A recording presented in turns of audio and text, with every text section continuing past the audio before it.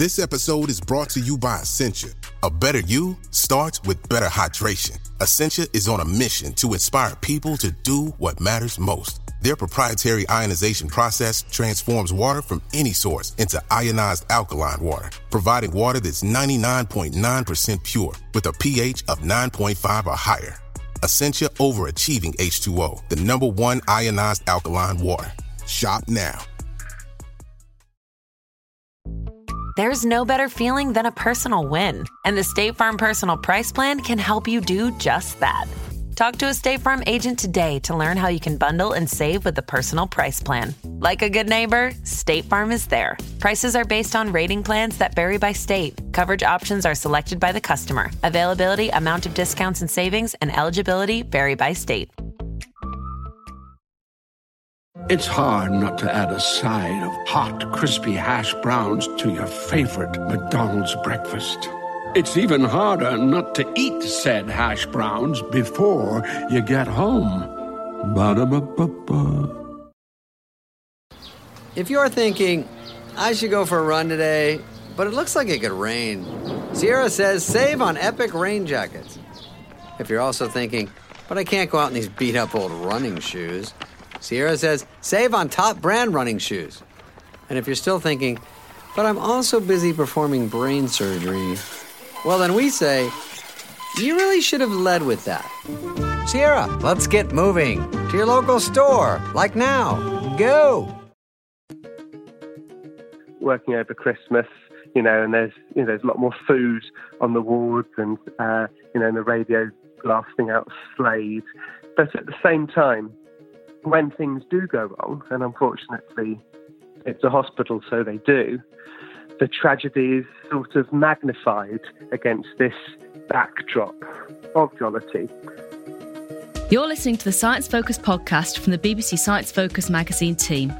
We're the UK's best-selling science and technology monthly, available in print and in several digital formats throughout the world. Find out more at sciencefocus.com or look out for us in your app store. Happy Christmas, everyone. I'm Alexander McNamara, online editor at BBC Science Focus. If, like me, you'll be stuffing your face with mince pies this Christmas Day, spare a thought for the hundreds of thousands of people working in the NHS providing vital medical support over the festive period. One person who has seen his fair share of Christmas shifts is comedian and writer Adam Kay, who in a previous life worked as a junior doctor. His new book, 'Twas the Night Shift Before Christmas, is at times a graphically intimate diary of what happens on a labour ward over the holidays. Our editorial assistant Amy Barrett spoke to Adam over the phone about whether Christmas is more dangerous than other seasons, some of the issues facing healthcare at this time of year, and life after medicine. So is it that Christmas is a more dangerous time than any other time of year? Oh, it's a good question. A lot of things are different at Christmas. There are no more babies born at Christmas than at other times of the year, because babies don't have a calendar. They don't particularly care whether it's the 25th of December or the 25th of March. But there are no fewer babies born. So, you end up, you have to staff a labour ward exactly the same, hence why I ended up working quite so many. Other parts of the hospital get a lot busier. So we all know about the winter health crisis. There's lots more bugs going around, and there's more ice on the ground, so everyone can clatter to the floor and break their bones. But one thing that is different is that people's spirits are a lot higher. I didn't hate working at Christmas. I suspect I'd have rather spent it at home, but it is quite fun being there over Christmas, and luckily a few funny things happened along the way. And what is it actually like working sort of at Christmas, on Christmas Day? What's the atmosphere like? It's often, that's a really very difficult question, because it's often very jolly working over Christmas, and there's a lot more food on the wards, and and the radio blasting out Slade, and it can feel like a sort of home from home atmosphere. But at the same time, when things do go wrong, and unfortunately it's a hospital, so they do, the tragedy is sort of magnified against this backdrop of jollity. So it's quite a difficult question to answer. It can be extremely fun working at Christmas. It can be so busy that you don't even notice it's Christmas, and things can happen that are so sad and made all the more tragic for the time of year. I guess breaking bad news is never easy, but it must be so much harder, during the holidays. It is, like the song said, simply having a wonderful Christmas time. That's what you're meant to be doing. And not everyone does. Hence, there are hundreds of thousands of staff working in hospitals over Christmas, just in case you need them, and you hopefully don't, but sometimes you do, and yeah, it can be a very sad place to work, and for other reasons, like there's this thing that I don't know how well known it is, a concept of granny dumping, which is what families do over Christmas, sort of imagineer some sort of medical complaint in their elderly parents and leave them in A&E so they can get on with having a week or so of family time at home without their older relatives. Wow. Absolutely, it's heartbreaking, but it happens, and it's sort of lots of people left on the ward, and it's a miserable place to be a lot of the time if you're a patient. Absolutely. Obviously. And how many Christmases did you end up working, and how did you end up doing so many of them? Of the 7 Christmases I was qualified as a doctor, I worked for 6 of them, and it was a combination of factors. Really. So first of all, I didn't and don't have kids, and quite reasonably, the people who've got kids, rise to the top of the tree in terms of whether they should be excused, doing Christmas Day itself on the rota. And by the way, if you don't do Christmas Day, you will end up doing that night or Boxing Day or New Year's Eve. There's a lot of shifts to cover, but Christmas Day itself I ended up working a lot of because not having kids. I'm technically Jewish. I'm not very Jewish, but apparently I'm quite Jewish enough to not to apparently not mind if I'm working Christmas Day. And also there's this annoying fact that you move as a junior doctor, by that I mean a doctor who isn't hospital, who's below the rank of consultant. So basically, the vast majority of doctors are apparently known as junior doctors, whether they can be in their 40s with multiple postgraduate qualifications and degrees, and they are the experts you see in clinic, but they're still technically a junior doctor. So every year as a junior doctor, you move hospital, and so every single Christmas I worked was in a different hospital, and I couldn't really ever say, "Oh no, but I worked last year," because they'd be like, "And it wasn't here." It's like saying you don't want to buy the first round of drinks because you bought the last round in a different pub with a different group of friends. It sort of doesn't really come into it. So it was this sort of perfect storm of factors that meant I ended up working quite a few Christmases. And did you mind? Medicine has a big effect on your life, on your ability to have a work-life balance, and it ends up just being your normal. So actually, working Christmases is a lot less disruptive to your life than the fact that you're often leaving work late. Because if there's an emergency, there's no slack in the system. No one's going to take over from you if it's 5 o'clock. So, you stay an extra couple of hours because of course you do, because, who else is going to do it? So, and you're always texting people to cancel on arrangements. And so your social circle contracts because you quickly become the flaky friend, the person who's always bailing last minute.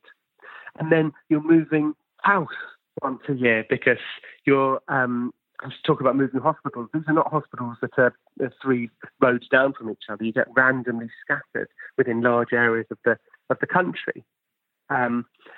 So things like that. So it's difficult to maintain relationships. And so missing Christmases just is one piece of a slightly depressing jigsaw by which medicine takes a bit of a toll on your life. But it's the job you signed up for, and it's you accept it. And your first book ended in tragedy, which led to you leaving medicine. Would you ever be tempted to go back? I think about this a lot. So I basically chose a specialty in obstetrics and gynecology that the bad days at work were too tough for me to deal with. The height of the highs, because the highs are so high, delivering babies, you end up with twice the number of patients you start with, which is a great batting average in any medical specialty, but set off by the depth of the lows when, all you ever want is a healthy mum and a healthy baby, and that's not always the case. And I chose the wrong specialty, I think. I don't think we're honest enough as a profession about the fact that bad things do happen. But they do, and I hadn't really thought it through, and I couldn't really deal with it when it actually happened to me. I think I would be making a mistake if I went back onto labour ward. That said, I do really miss it. I miss the reason that I went into the job in the first place, which is, it sounds pathetic, but it's true, and it's what motivates every healthcare professional, and it's to help people. And I've, over the last couple of years since my first book came out, I'm aware that I've been able to make a bit of a difference on the outside, but I know I could do more. And when the writings calm down a bit, and I'm no longer flavour of the month as a writer, which happens to all writers. Obviously, I do want to go back, and I don't know if it's in terms of policy, and I don't know if it's in terms of teaching medical students or junior doctors, but I do miss it, and I do want to do something, but I've probably done my last cesarean. I read earlier that the NHS in England is short of almost 10,000 medics. What would you say to those considering studying for a medical profession? So I think the numbers are worse even than that. It's over 10,000 doctors, and it's actually over 100,000 members of staff in total across NHS employees. I think it's something like 11% of the workforce is currently a vacancy. So it's a big problem. There's a crisis in recruitment, and there's a crisis in retention. That said, and the answer to that is money, as you can probably guess. What do I say to people thinking about doing medicine? I say that it's the most wonderful job in the world, and it's the most rewarding job in the world, and there's honestly nothing like it. But I also say that it's a job to go into with both of your eyes wide open. I get the occasional, email from someone or Instagram message or whatever, saying my daughter was going to do medicine, my son was going to do medicine, my grandchild was going to do medicine. They read your book and now they don't want to. And the answer to the reply to that is good. Because if you're going to be put off by that book, you will definitely be put off by the actual job. And it's important to know what the job is before you go into it, rather than after. And I think that my book should be a set text for people who want to do medicine, and not just for financial reasons. Just because you do need to know what you're getting into, or any book like mine. So that's what I say to people who want to do medicine. Make sure you know what you're getting yourself into. And then once you're qualified as a doctor, choose carefully the specialty you want to go into. because I chose this high-octane one, which I think was ultimately not the right decision for me, because I hadn't thought it through. If I'd have chosen, I'm talking about the highs and the lows. If I'd have chosen a flatter sine wave, because there will always be lows, it's never totally flat. There's no branch of medicine where you can't have the bad days by the nature of the job. If I'd have chosen a gentler sine wave, I think I would probably still be in it. So that's something else that's worth saying to them. And the other thing to people going into medicine is to remember that everyone struggles.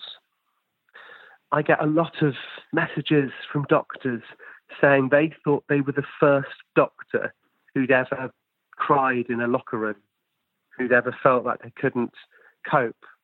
I talk fairly openly about my struggles I had with the difficult bits, and that's something that's not actually really spoken about, and that's a cultural thing. And it's a cultural thing that needs to change. And the only way you can change a cultural thing is from the ground up, and that is from medical students. And medical schools need to get better at teaching psychological preparedness. The best part of 20 years ago now, when I first went to medical school as a fresher, they were starting to bring in communication skills as part of medical school teaching, which feels very strange, because you think that it's always been a cornerstone of medical school teaching, but it hasn't. And it had to have a first year. I was one of the first years where they taught it, and there's a lot of resistance from people saying you don't need to teach communication skills. This old guard of people. Some medical and now it's the cornerstone of medical teaching. Some medical schools now are starting to teach resilience, they're calling it, which I don't think is quite the right word, but psychological preparedness. And it's meeting resistance from similar people saying, this is nonsense, you don't need to teach that. But you do need to teach that. And hopefully, in 20 years' time, it will seem absolutely absurd that there was any resistance to teaching that. But you need to have coping mechanisms for when the bad stuff happens. And in the absence of the NHS as a system providing it to you, you need to have stuff in place for yourself. And I didn't. And in fact, the reason I wrote down all of these funny stories was my coping mechanism, looking for the shards of light amongst the dark. Are there any similarities between what you do now and working as a junior doctor? That's an interesting question. I think once you've been a junior doctor, the big difference, whatever you do in the future, is that the stakes are basically zero. So I can feel stressed about all these writing deadlines I've got, about how am I possibly going to fit in, am I going to make it to this, delivering this lecture after I've flown back from this conference or whatever it is. But ultimately, none of it really matters. Once you've literally been on the life and death, environment of labour ward. So there are still pressures on me, but ultimately, if I have a bad day at work now, take my eye off the ball, deliver a rubbish article, do a terrible interview, people will think less of me. I'll sell fewer books, but ultimately, it doesn't matter. Everything's fine. The world keeps on turning, and no one's died. And lots of people say in their jobs, no one died, and it's true. And in my job now, no one died. I wonder what do you think the most common sort of misconception about working as a junior doctor or in the NHS is amongst the general public? That's interesting.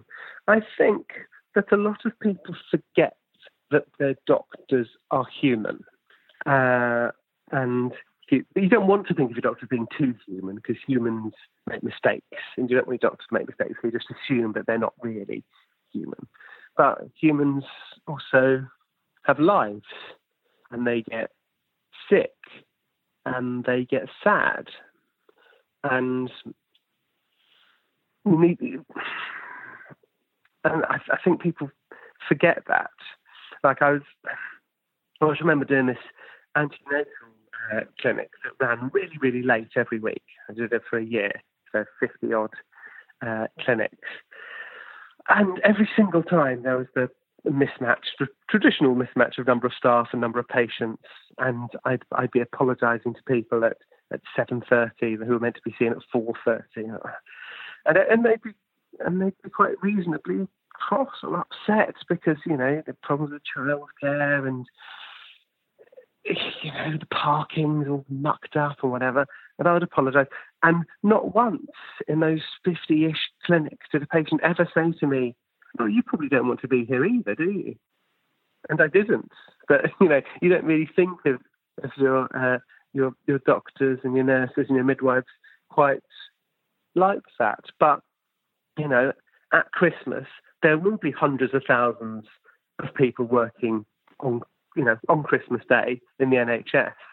They're your insurance policy, in case, and we hope it doesn't happen, but lots of people will need to go to hospital on Christmas Day, whether it's to deliver their baby or whether it's something a lot less, joyful, because, no part of your body is aware that it's Christmas. And it's a time of year where it's important to reflect, and we all do that, and we think about the year ahead. But I also think it's worth also remembering the people who are at hospital, who we hopefully don't get to see, but we do rely on if we do. And from that perspective, what sort of 5 things would you advise people avoid doing at Christmas time, or maybe be aware of at Christmas to prevent maybe that visit to the doctor? That's a good question. Most of the things that I saw were unpreventable, i.e. going into labour. It's actually much more important to remember to seek medical attention. Don't put things off because you're worried there won't be the doctors there, or even worse, you don't want to bother the hospital. That's what they're there for. So the same rules apply if you have any worrying symptoms. Don't wait for it to settle down until after Boxing Day. Do still go in if you need to. Sensible precautions. Don't drink too much. Definitely don't drink and drive. Those are things that happen a huge amount. Be aware that it's likely to be slippy on the pavements and things like that. The one thing that everyone can do, obviously, is stop sticking stuff inside yourself. I know you've got a lot more time on your hands because you've got a week off, and I know there's a lot of alcohol sloshing around everywhere. But that is an unnecessary use of NHS time. It does make for good anecdotes and hopefully the occasional funny entry in a book. But that's one thing that patients can actively do. Finally, how will you be spending this Christmas? I think I will be spending it on holiday. I've not worked it out yet, but I'm still not. I talked a bit about work-life balance. I'm still not great at taking holidays because I'm now freelance. That means blocking off a bit of time. And every time I block off a bit of time, then something interesting will come in during the time I've blocked off, and I keep cancelling it. And my partner works in telly, which is another similarly chaotic lifestyle. And I think we've worked out that over the next 6 months, the only block of 10 days, or a week even, that we've got without any work in is over Christmas. So much as it will involve neglecting both of our families, I think we might just disappear off to a cottage somewhere and just call it a holiday. That was Adam Kay.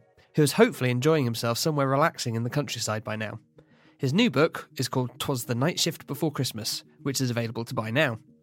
Continuing the Christmas theme, next week we talk to Hannah Fry, this year's host of the annual Royal Society Christmas Lectures, about all the ways maths affects your daily life.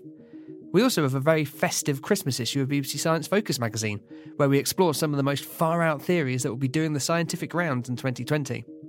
As ever, there is loads more inside, and feel free to send us a few festive messages by leaving us a review or rating wherever you listen to your podcasts. And until next time, have a happy Christmas from all of us. Thank you for listening to the Science Focus podcast from the BBC Science Focus magazine team. We're the UK's best-selling Science and Technology Monthly, available in print and in several digital formats throughout the world. Find out more at sciencefocus.com or look out for us in your app store.